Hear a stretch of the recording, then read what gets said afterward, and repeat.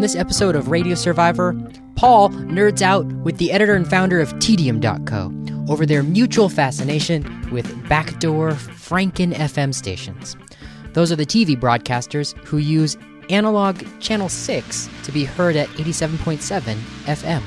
It essentially existed sort of as this cosmic accident.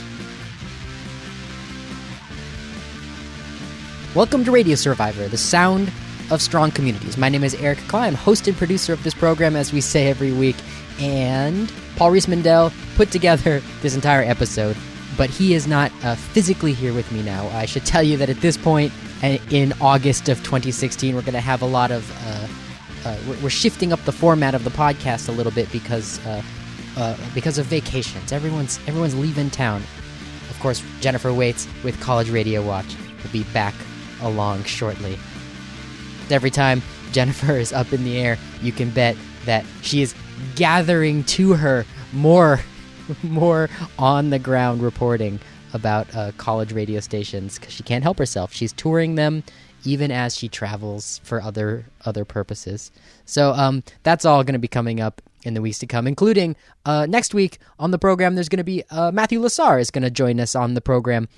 He and I are going to talk about community radio in Africa and how that compares to the United States. And he has a specific case in mind that he is interested in. So that's what's coming up on the program next week. On this show, though, Paul Rees-Mandel, host, producer of Radio Survivor, sat down and spoke with Ernie Smith, who is the founder of Tedium.co.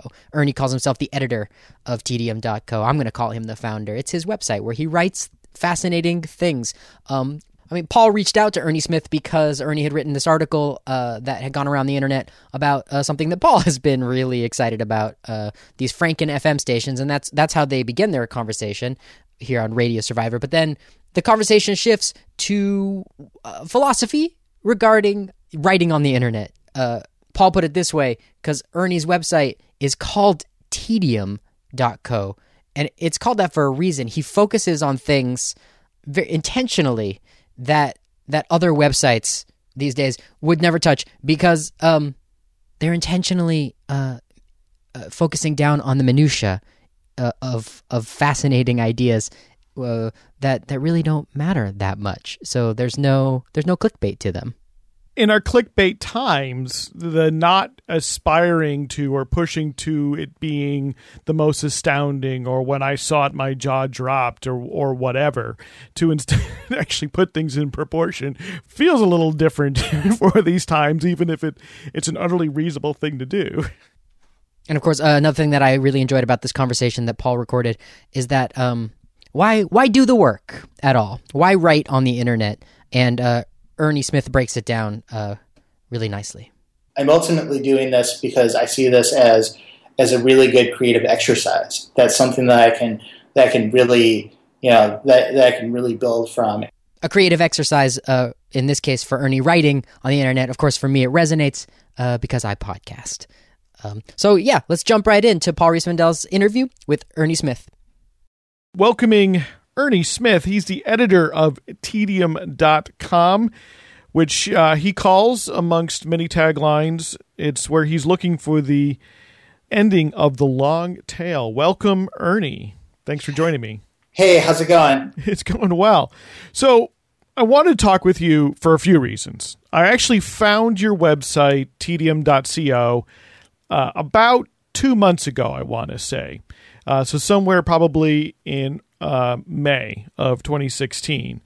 And I can't tell you what led me there, but I spent a very late night just digging deeper and deeper into your stories. So I got hooked on one story called A Banner Decade, in which you tell the story of this software called Print Shop, which 1980s computer users would use on their dot matrix printers to make banners, to print out big, like, happy birthday banners. Anyone who might have been alive then might have seen one of these banners at a birthday party or maybe at an office party or something.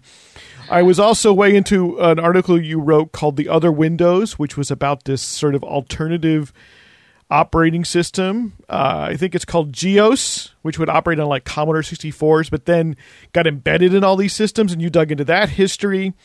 And I just went on and on all night because you pick these stories, and you call it the end of the long tail, but you pick these stories that they're sort of fringe, but only maybe fringe. Not entirely like the print shop was not fringe in 1985, but it is sort of now.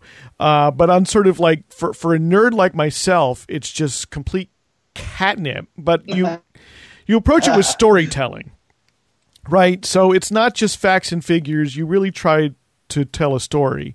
And why I'm talking to you on the Radio Survivor podcast is because I spent that long night, and I came back a couple times, and then it came back on my radar because you wrote about Franken FMs, which are a particular type of radio station. And would you mind picking it up there and telling our listeners, what is a Franken FM station?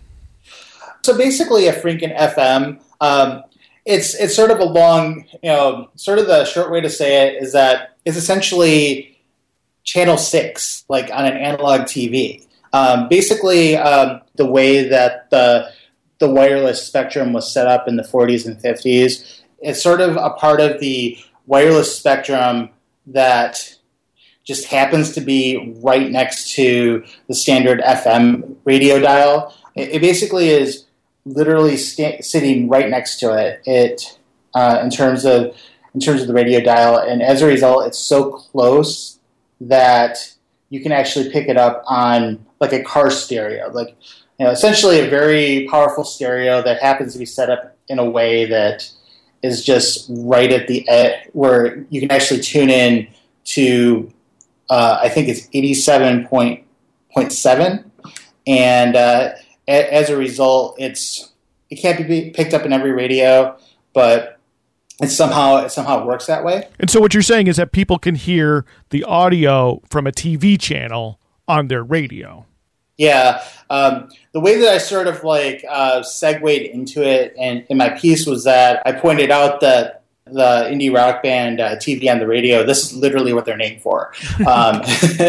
And during the 50s through about 2008 or 2009, it essentially existed sort of as this cosmic accident. It basically was something that allowed the radio to pick up, an episode of Jeopardy, or as I think that I best enjoyed it when I was 8 or 9 years old. An easy way to listen to the Muppet Babies when I was not anywhere near a TV. Right. And what happened in 2009 then? What changed it from being kind of this cosmic accident, as you put it, to being sort of a radio service? Essentially, the digital TV switchover, all the FCC rules, they just kind of threw everything for a loop. And the FCC's best laid plans were essentially, we're going to get these high-powered TV stations to switch from the analog dial to the digital dial, which takes up a little bit less spectrum space, and also kind of allows us to give that bandwidth to other parties, specifically like mobile phone companies.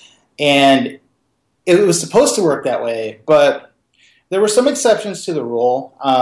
One of the big ones was that they still let low-power television stations work on the analog signals for a number of years, and some enterprising entrepreneurs saw this as a way to take advantage of Channel 6's pretty pristine, high-quality audio signal and use that to essentially turn it into a radio station. Sort of a backdoor radio station in a lot of ways. They have to still keep a video signal on the analog TV. So if you have an analog TV sitting somewhere and you're in a market with a Channel 6, you'll hear the radio, but 10 to 1, it'll probably be some sort of, solid, just standing screen. There won't actually be any real video that goes with it. It's basically a way to get around regulations. So how did you stumble upon this? How did this come onto your radar now? One of the things that I found really interesting, and part of the reason why I really wanted to kind of look into this a little bit, was the creation of MeTV FM and the fact that it was kind of doing good in the ratings in the Chicago area. I saw something about that online. I was just like, hey, this is actually kind of a unusual edge case, and I'm all about the edge cases. Right. MeTV Radio, which is sort of a funny name, is something that I learned about as well. And in fact, Radio Survivor, we get press releases from them now because we've written about them in the past. And I used to actually live in Chicago, but I moved away just a little bit before MeTV Radio went on the air. But MeTV, I guess, is something a lot of people might be aware of because it's one of these digital subchannels, right? And it's like mostly kind of nostalgia programming, like what used to be on TV Land. Like it'll be Mr. Ed and Hogan's Heroes and Columbo. It's all reruns, but sort of packaged with some really good like nostalgia underpinnings. And like the radio station, which they now operate, is a similar kind of format, right? Have you actually had a chance to hear it? Because I've not heard it. I just know about it.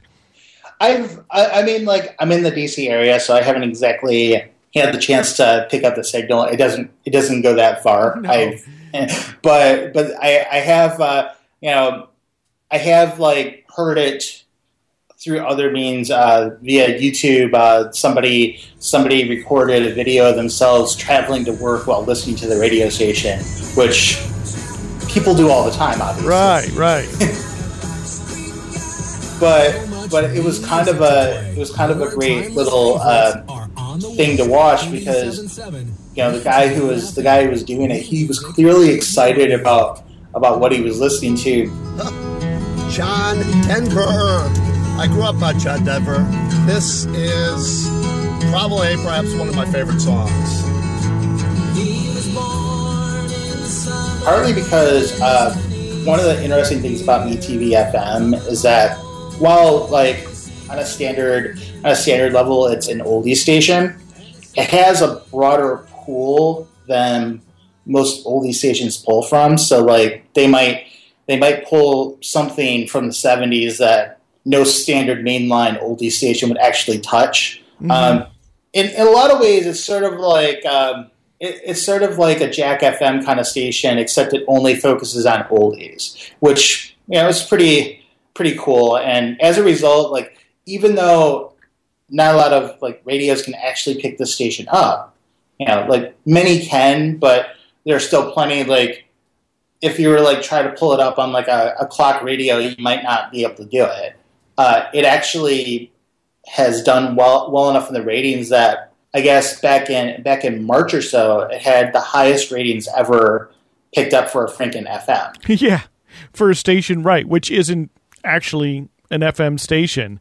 I think the way I often think about MeTV Radio is that if you were to open up like Billboard magazine, like the end of the year for like 1975, and look at whatever the chart was for that year, right? So like maybe the top 100 singles for the entire year, only some like small selection of them would actually still be in rotation like today, even if they were like kind of big hits in 1975. You wouldn't hear them anymore on most commercial radio, and it wouldn't necessarily be like only the number like 1 through 10 would be heard. Actually, the selection process is sort of idiosyncratic, right? Something that might have been number 3 in 1975 might be sort of forgotten, and I think a lot of people who then hear it on like MeTV Radio, their reaction is like, "Oh my gosh, I remember this song, and I haven't heard it in forever." And I think that's sort of the key to kind of its success. It seems like. Yeah, and I think that's kind of a brilliant model. And one of the things that's kind of been said about this, and I think it's also been said a little bit about some of the other formats that have been tried on that particular station, the 87.7 in Chicago, is that they seem like they're attempting to respond or react to the age of the Pandora Radio or Spotify, where obviously a radio cannot let you pick any song that you want to listen to at any given moment, but you can actually broaden out a little bit of what's playing, and as a result, like, it has a little bit more of the cadence of like a Pandora station that just happens to like be on a really good, the algorithm is working really well on this particular station.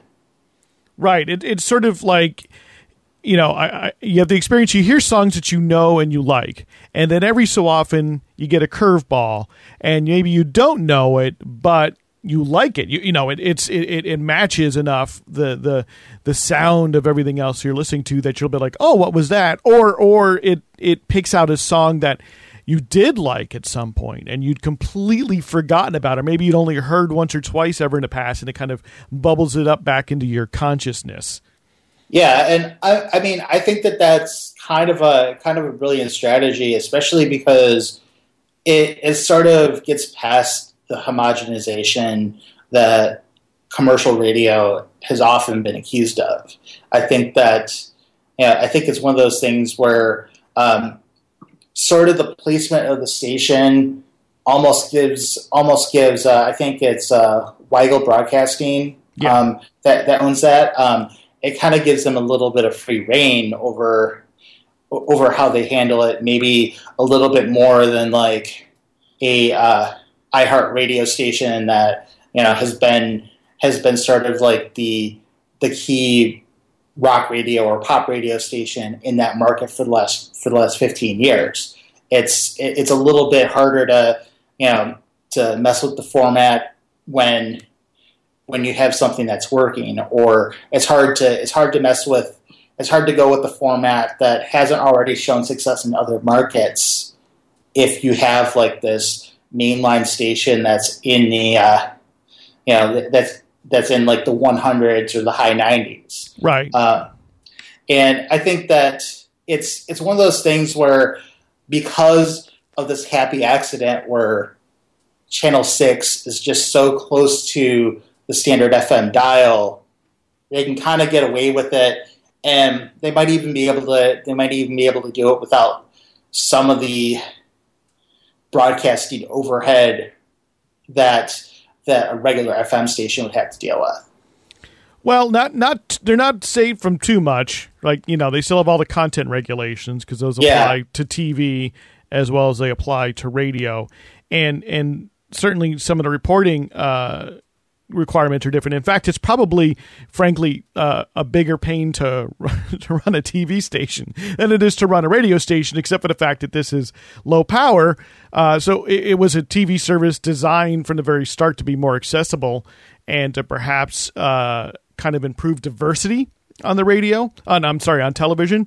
Although in practice, they mostly turned into like Home Shopping Network or QVC affiliates or religious broadcasters. Almost none of them turned into sort of anything that might look like kind of interesting, strange, or community-oriented local television.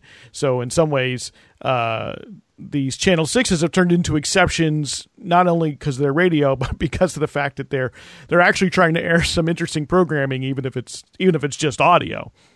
Yeah, and I think that's one of those things where it's really hard to figure out, how, like it's really hard to come up with anything interesting sort of in the world of television or radio that hasn't been tried. Well, in terms of there's a lot that commercial radio hasn't tried. Yeah, that's exactly my point. It's sort of like commercial radio is very limited in its scope a little bit. Like there's a lot of hubris, or there's a lot of challenges that kind of come with being the market leader or having or owning a number of radio stations. It's very conservative. I mean, exactly, and these sort of stand out. I when I lived in Chicago, which was I moved away about 3 years ago. I actually encountered that particular station, though, before it was owned by MeTV. At the time, it was smooth jazz. And when I heard it on my car radio, because that's where it came in the best, I thought I was listening to a pirate station. Because I'm a radio nerd. I was the advisor to the college station at Northwestern University at that time. So I pretty much knew the dial. I knew every station, and I'm hearing a new station, and given its location on the dial, it's a location that a pirate might pick because it would otherwise be fairly free. And that's what I thought it was until I got home and started, searching, and I said, "Oh no, it's Channel 6. It's now smooth jazz." And after that, for a while, it was Sports Talk. It was owned by the Tribune Company of all things, and then they sold it to Weigel. So it's a really kind of an interesting history. But I want to talk a little bit about your website, TDM. How long have you been doing this? How long have you been documenting these sorts of stories? Well, it's I guess let me start back just a little bit further. Sure. Back in 2009, I had this. I had been laid off from a job, and I had this really, I had a little bit of extra time, and I was sort of waiting on other jobs. So back beginning of 2009, I started this news blog called Short Form Blog, and it was. It's basically me just like kind of writing in a very quippy, short way, using a lot of quotes, a lot of numbers, a lot of blurbs, and I did that for about 4 or 5 years. Well, almost 6 actually. Now that I think about it, but I think that it was a really good experience. I was doing it on Tumblr for a while, and there, I had actually managed to get like a pretty decent audience. I think near the end of it, I was around 150,000 followers on Tumblr, which is just a number I don't even know what to do with. So I'm not going to do anything with it. But I kind of decided at some point, like, there's a lot that I like about this, but there's a lot about this that's way too much work. And part of it was that because it was a news blog, I basically had to do it every single day. Right. And I found that it was very, it's very much the kind of thing where it took a lot of time, it took a lot of energy, but ultimately the things that I was creating, because they were news related, they ultimately kind of faded away. They kind of died out after maybe a day or two. So It's like I was putting all this energy into something that essentially was, essentially had like almost no half-life. And as a result, I was just like, I'm totally stressed out about this. This feels like it's not working anymore. So I quit the site, and then like after that, I decided, well, what can I learn from this experience and try to take to another platform?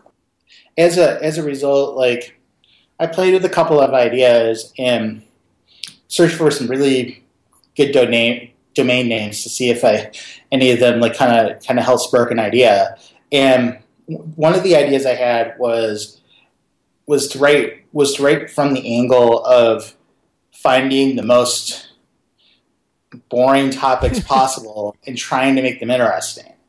And it was a very like left field kind of idea. I don't think anybody else was actually trying anything like that.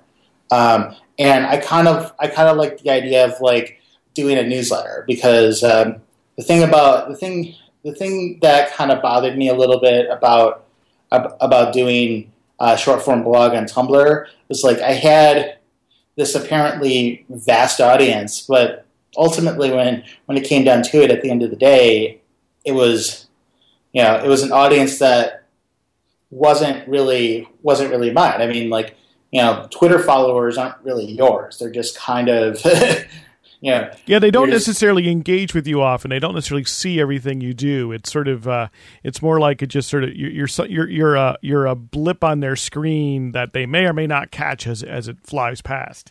Yeah, exactly. And so I kind of, and I like I'm very big on the idea of ownership. I think that it's really important to create something that you own, that is all yours.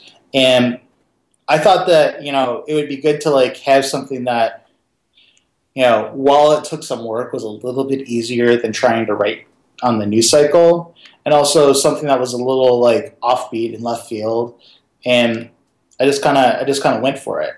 So I started TDM in January of 2015. About, I want to say it was about 6 years to the day that I started Short Form Blog, and I just kind of started doing it twice a week. As a newsletter. I kind of let it grow slowly. Tried to focus less on building out a huge audience and more on just like, one, coming up with creative ideas that like would let people, like look at it and just be like, wow, this is really weird. And two, like, just make it about like having fun and about like trying to experiment a little bit with sort of the storytelling style as well as the topics I'm going to do. Because if you think about it, a lot of, in this day and age of web journalism, there's so much out there that has to be tied to whatever Donald Trump is doing at this very moment. And right, you need the news hook. Yeah, and it just, to me, that eventually felt kind of hollow, and I just wanted to like try something that like where everything I write about. I'll occasionally pick up on a trend, but it's in the service of like talking about some weird topic that nobody else is like even thinking about at the moment. Like this past week, I did a piece on Pokemon Go, but I did it in the context of spontaneity, where it was sort of like what this game kind of teaches about like being spontaneous. Yeah, and I I try to like bring a lot of theory to it. So it was like maybe if you look at it, it was maybe about 10 to 15% about the actual game, 85% about like, various things that people have said about spontaneity, various theories that are popular, and then tried to bring it all back to what I usually write. Yeah, your writing style, to me, you have that element in which it's a little bit like a short thesis, only fun to read, right? And that, yes, it seems to me that you're interested in context, you're interested in history, and you're interested in the countervailing forces that may and be involved, right? So it's, when you're following a topic, it seems like you're interested in its place in the culture at the time, or maybe even presently, and what it says about it. But you do so in a way which is breezy. I don't get bogged down in what you write, and why I say it's like a thesis, because in some ways it reads like a master's thesis, except it's fun. So your research process, do you what starts? Do you just sort of get an idea in your head as you're like, oh, Pokemon Go, it's so spontaneous, I need to look at that, and then do you just go about it a research process? Do you ever do interviews or exchange emails with people? I've been trying to actually do more interviews lately, because I think that one of the things that I've sort of found is that, while I can do a lot of this research on the internet, there are certain things that like sometimes the story is just too good for me to like for me to like leave to the possibilities of finding 30-year-old newspaper articles or quotes in books or old patents just to tell on its own. I actually had an incident with this recently where I did a piece about the history of the mouse pad. And while I was like looking this up, which the history of the mouse pad is kind of amazing to me in a way. It's like the kind of thing where like when I realized that it was actually kind of this like deeper thing than I initially anticipated, like I got kind of excited about it, which like I think that like what happens with these stories is I'll just get like incredibly excited about the topic, even though there's no reason that I should ever be excited about mouse pads. But now you've told me this, and I haven't read this piece, but you've got me excited because, and maybe it's because of my age, I remember first using a mouse, and I remember mice that didn't work well. And I remember even, a very long time ago, using a computer with like a big, chunky, multi-button mouse that required a very special mouse pad to work correctly. Like you couldn't just use any old like mouse pad laying around. It had a grid or something on it. I mean, I was very young at the time, but and you just couldn't go use it like you would now. And it's those little glimmers in the back of my head that make me go, oh, now I really need to read this. And like and I had a similar feeling, which is that wow, I really need to write this. And so like I kind of looked into this story, and I found this guy who like was credited in a single New York Times article in 1987 as the inventor of the mouse pad. It wasn't even like in a profile. It was like in a list of stocking stuffers that you can buy for Christmas. Huh. So I'm just like, is this guy still around, and what's he doing? And I found him. I reached out to him. He's running an ISP in Nevada right now, but he started this company in the early to mid '80s. He got his hands on a prototype of the Apple Macintosh back in '83 actually, and he kind of came to the realization when he was like messing around with it on different surfaces that not every surface is well attuned to like to a cursor with a ball at the bottom. Right. So he played around with some substances, and while arguably there are other claims to the invention of the mouse pad, he kind of came up with the one that most people are familiar with, which is like the rubberized, the very porous rubberized surface with the polyester lining that has something printed on it. Right. And he promoted it in issues of Macworld and other magazines of the era, and it just turned out that like of every like weird bad idea that like was sold in copies of Macworld in 1984, his was the one that like became very common in offices around the world. He solved the problem. And somebody had to do it first, or somebody's had to do it first, and somebody then, often gets the credit. And to me, like what you're doing is it's sort of a cultural history, right? I mean, you're looking at something which has tremendous use and impact in our culture, but which is so mundane that it goes forgotten and taken for granted. But it has a story, it has a history, and there's real people behind these things. And yeah. do you have like a background? I mean, in history, or in writing, or is this just something that you've decided to develop? I mean, like I will say that like I've always had kind of an interest in like trying to find like trying to dive deep. I think that like a lot of the skills that I use like are essentially journalism skills. Like I kind of and I think that in a lot of ways what I'm doing now, like a lot of how I do research is kind of inspired by some of the strategies that I used with short form blog, which is that sometimes the most interesting and fascinating content that you can possibly find and that you can possibly build upon is not at the beginning of the story, but it's buried deep down, maybe 30 inches in. And I think that like that kind of inspires my approach a little bit. I mean, like, people have asked me in the past, like, like how do you like find story topics? How do you find,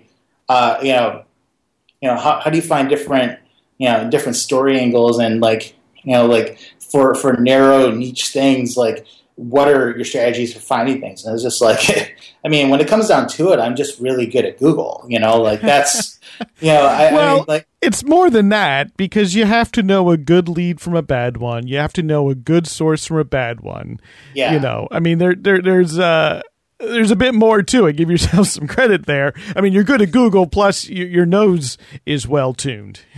I appreciate the credit. I appreciate that that you've kind of like contextualized it a little bit. But I think that like I definitely want to say that like I think my background is less in that I'm a historian or an anthropologist or anything like that, and I think it's more that I'm just like somebody who, as a journalist, is just interested in telling good stories. And I think that too often it's really easy. It's really easy to like tell a story online these days. Like we have more tools than ever. But I think that like what happens is that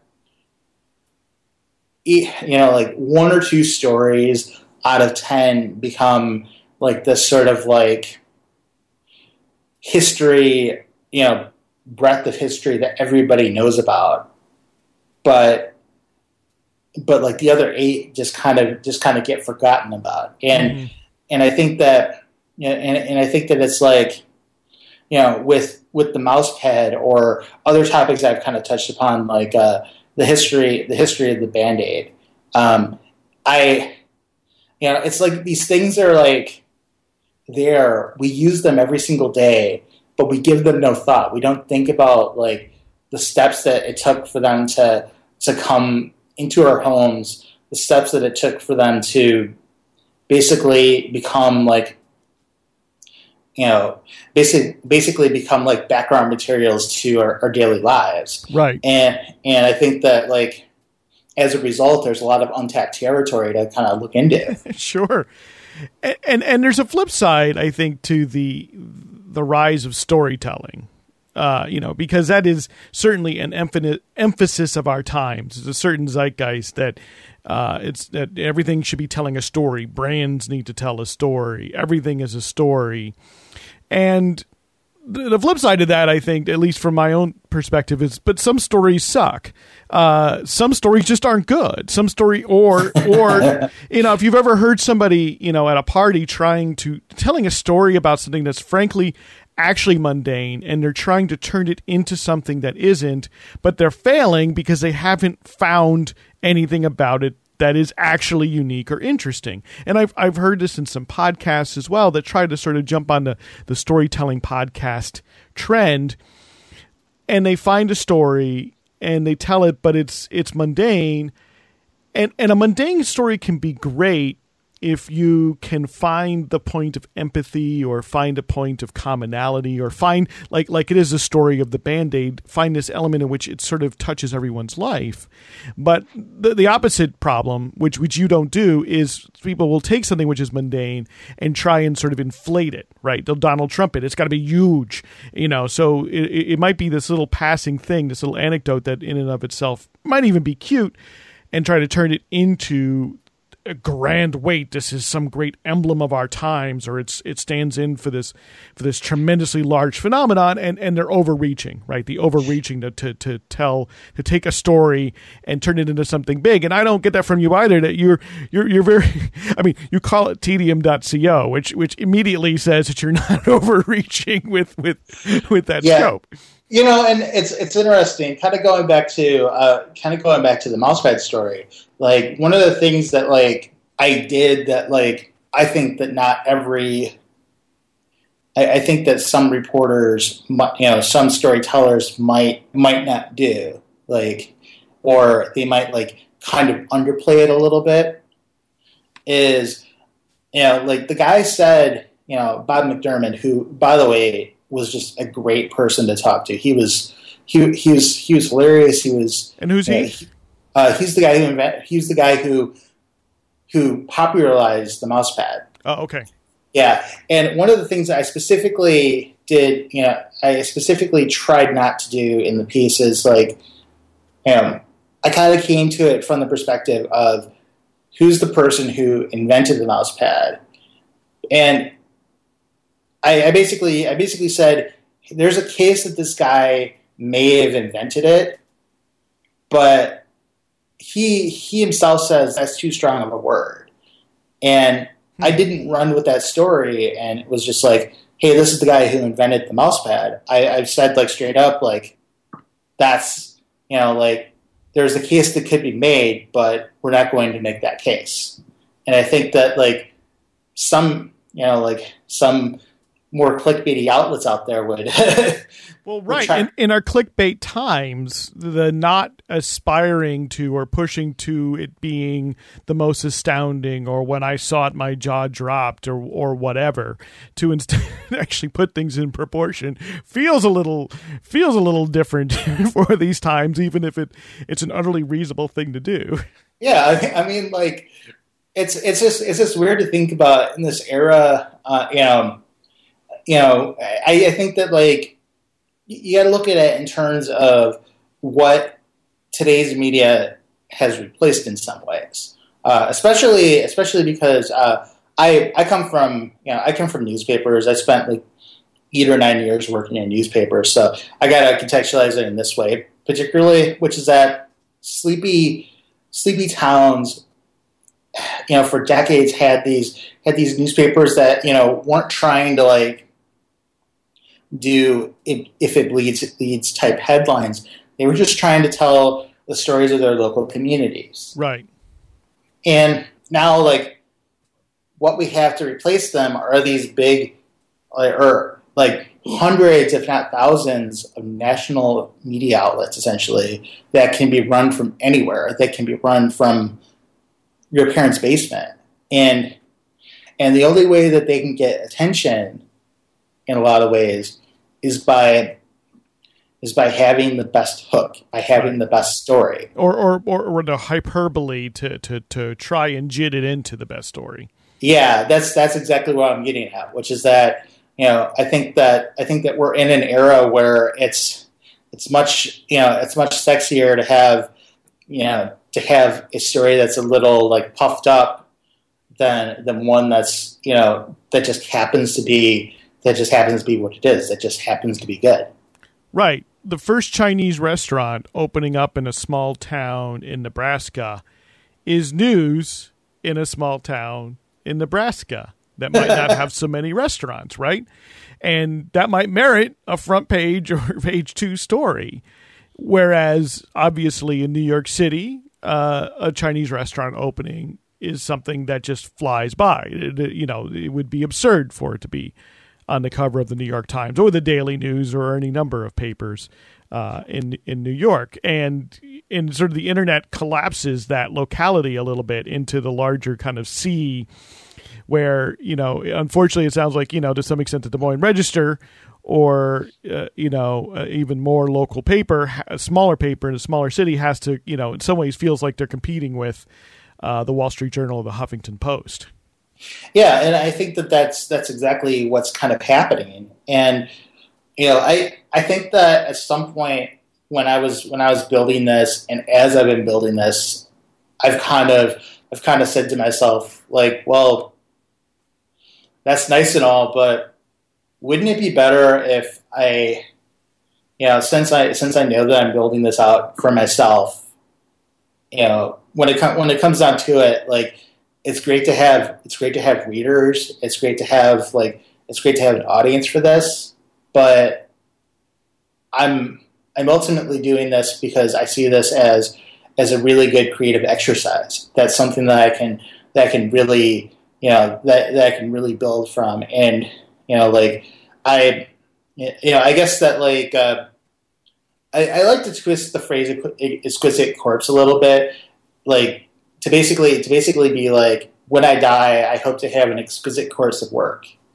like to basically say that like I have a lot of really awesome things that I've built that like don't seem like they should be congruent together, but looked at as a piece, like, hey, this guy did some pretty cool stuff.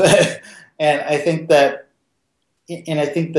kind of sort of drives my mentality a little bit. So as a result, I'm not really in the game of trying to puff up stories. Right. And corpse and corpus are very close together as words. You may be able to leave behind an exquisite corpus of work, in fact. And so this is an independent project, right? You just said this is something you do it ostensibly for fun, as a creative exercise, as a means of expression. And yet I actually learned about your Franken FM article initially because it got picked up by Atlas Obscura, which is a publication organization that is into sort of kind of a creative geography, if you will.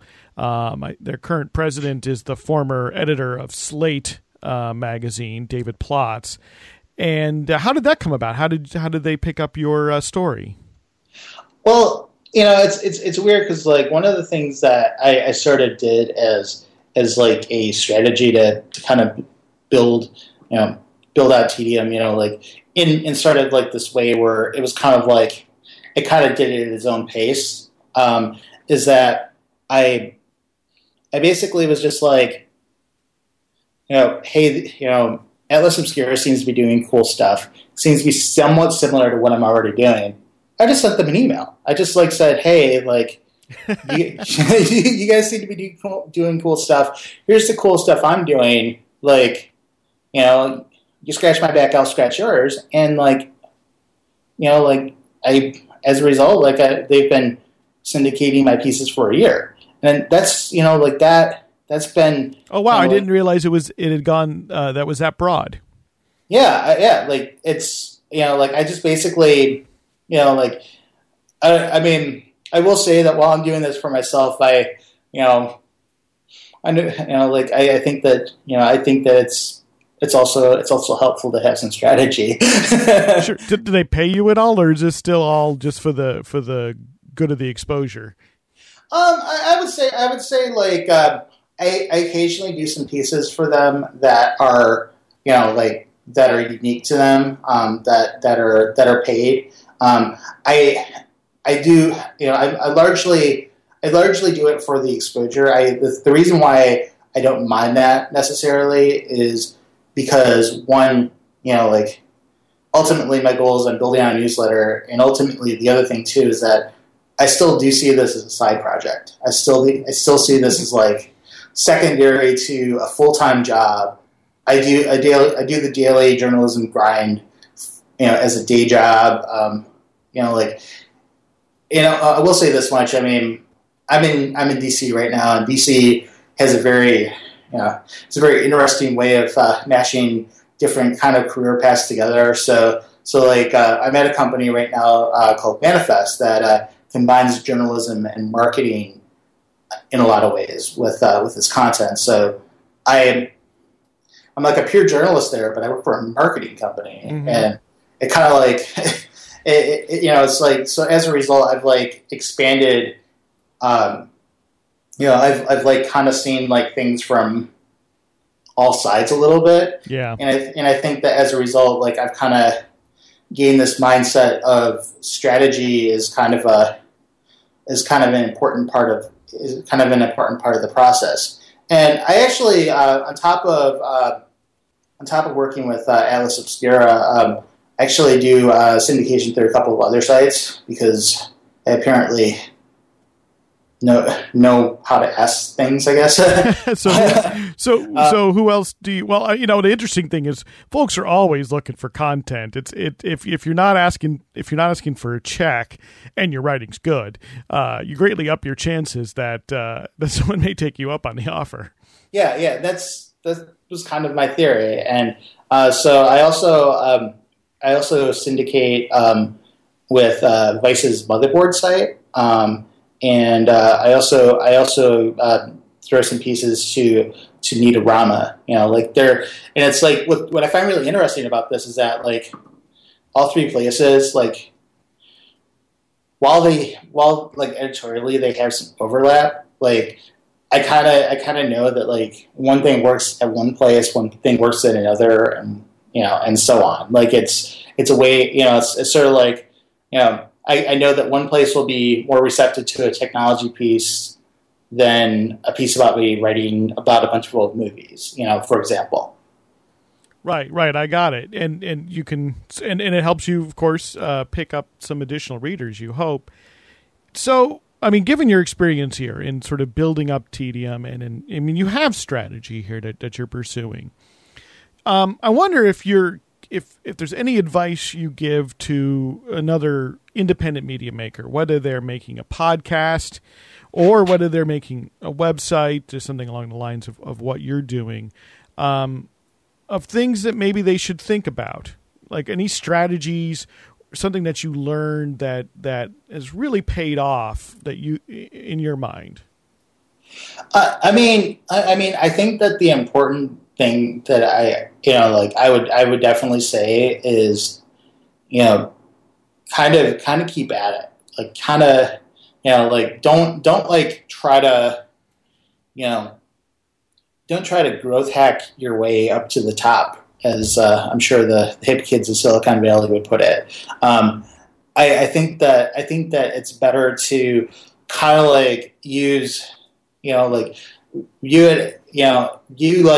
the growth of your big thing as a bunch of small victories in a lot of ways. And use it as, and use that as a way to kind of like build out a larger audience. I may have a thing that like becomes a hit like on one of the sites I syndicate to, or I may have a hit on TDM itself. Like I actually had back in January, I did this piece where it was sort of cynical. It was sort of like, I just sort of had this weird idea, because I have weird ideas all the time. I don't know if you've kind of figured this out yet, but I was like seeing these ads for mattress companies everywhere, like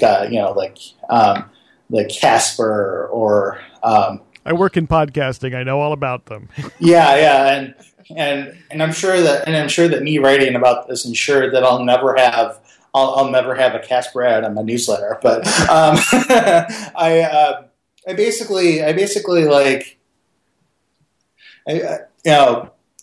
took the approach of like hipster mattresses. Where did they come from? And like what I found was that. And what I did was I sort of like analyzed the business model a little bit and kind of wondered like how this whole thing came about, where now we're at the point where these companies like ship these tiny little compressed mattresses and put them on your doorstep. How we got to there from, walking into like a giant mattress shop where there are like 1,000 beds where you can like lay on. And and then the other thing I kind of wondered about was, well, if you have a company, if you're trying to build a company that like were to compete with Casper, how could you do it? Like what, like, where could you purchase a giant like industrial tool that compresses foam mattresses into the size of something that fits in a box? And of course the answer to that question, as well as many others in that article, is Alibaba. But I think that like that was really interesting, because I sort of wrote that one to be offbeat and kind of funny, and it turned out that there were people that like did not look past the fact that I used the phrase hipster mattress, and just like I was just like, I'm done, like they're, like that like I used like such a weird like slangy term that I invented that like was so divisive that like it like actually kind of sort of accidentally led to some conversation around it. Like it was for for a brief period, it was like the top item on Hacker News or something like that, which of so course... Folks, you captured some essence there that either some people it hit a little too close to home. I think that there was a lot of hitting too close to home with that one. But that said, I mean, that was definitely one of those little victories, because like, even if there were like 30 people like complaining about like how much they hated that headline, how much they hated that I used the phrase hipster mattress in the title, like ultimately it drew a ton of new subscribers to the newsletter, and a lot of those people have stayed on over the span of 6 or 7 months. So it sounds like you're focusing on the newsletter is part of your strategy there as well. So not only focusing on people visiting your website, but also people subscribing to your email newsletter. Yeah, I mean, like, I kind of, when I started TDM, like, I put up like a very basic, like, sign up for this newsletter page. I'll worry about the website later.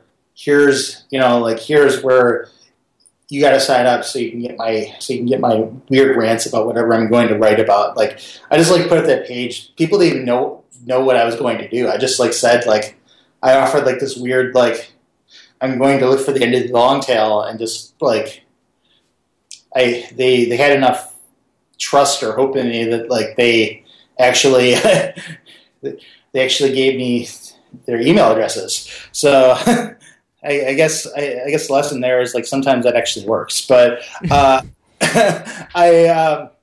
in all seriousness, I mean, like I built out the site as kind of in bits and pieces. I think I launched it about a year ago, but I launched the newsletter in January of 2015, and let it kind of go for 6 months. And like it was kind of nice to be able to like focus on the storytelling versus focusing on building the cool website, which like I kind of like when I did short form blog, the process for me was kind of the opposite. I was just like, I had to build the coolest website I possibly can, spend weeks doing it, like rack my brain, and then just and then just after all that work, hope that the visitors show up.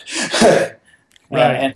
And I think that kind of doing things the opposite way, like, really helped me as a writer a little bit, because it made it so that when people, I think a lot of times when people talked about short form blog, it was like, they tended to talk about the design a lot of the time. And I think that when people talk about TDM, what they tend to talk about is the content. They talk about like how I'm sort of like juggling these crazy ideas and somehow like turning it into something that's somewhat readable by the end of it. Right. Exactly. Well, so I really appreciate you taking some time to talk with me, Ernie. I'm really looking forward to the next topic that you decide to take on. And do you publish weekly? How often do you publish? I actually publish twice a week, which is probably a little ambitious, but I kind of like ambition. and you're sticking with it, so folks can find your site at tdm.com. Thanks again for talking with me, Ernie. Yeah, absolutely. Thank you so much, Paul, for recording that interview with Ernie Smith, founder of tdium.co. And, of course, you can check out the show notes, links to that video that they referenced early on in the conversation of the guy driving to work listening to metv.fm. That man, by the way, is named Bruce David Janu. So thank you so much, Bruce, for that YouTube clip. And I'm so glad you enjoyed MeTV FM there in Chicago. Subscribe to Radio Survivor on iTunes, Stitcher, Android apps of your choosing. And it really helps if you rate and review us on those websites. Give us a little extra attention, because that's how those those platforms know that we exist, that we're not just another blip in the pan. You can always email us at podcast@radiosurvivor.com if you have any feedback. We're on the Facebook and the Twitter as well. My name is Eric Klein. Thank you so much for listening to this episode. See you next week.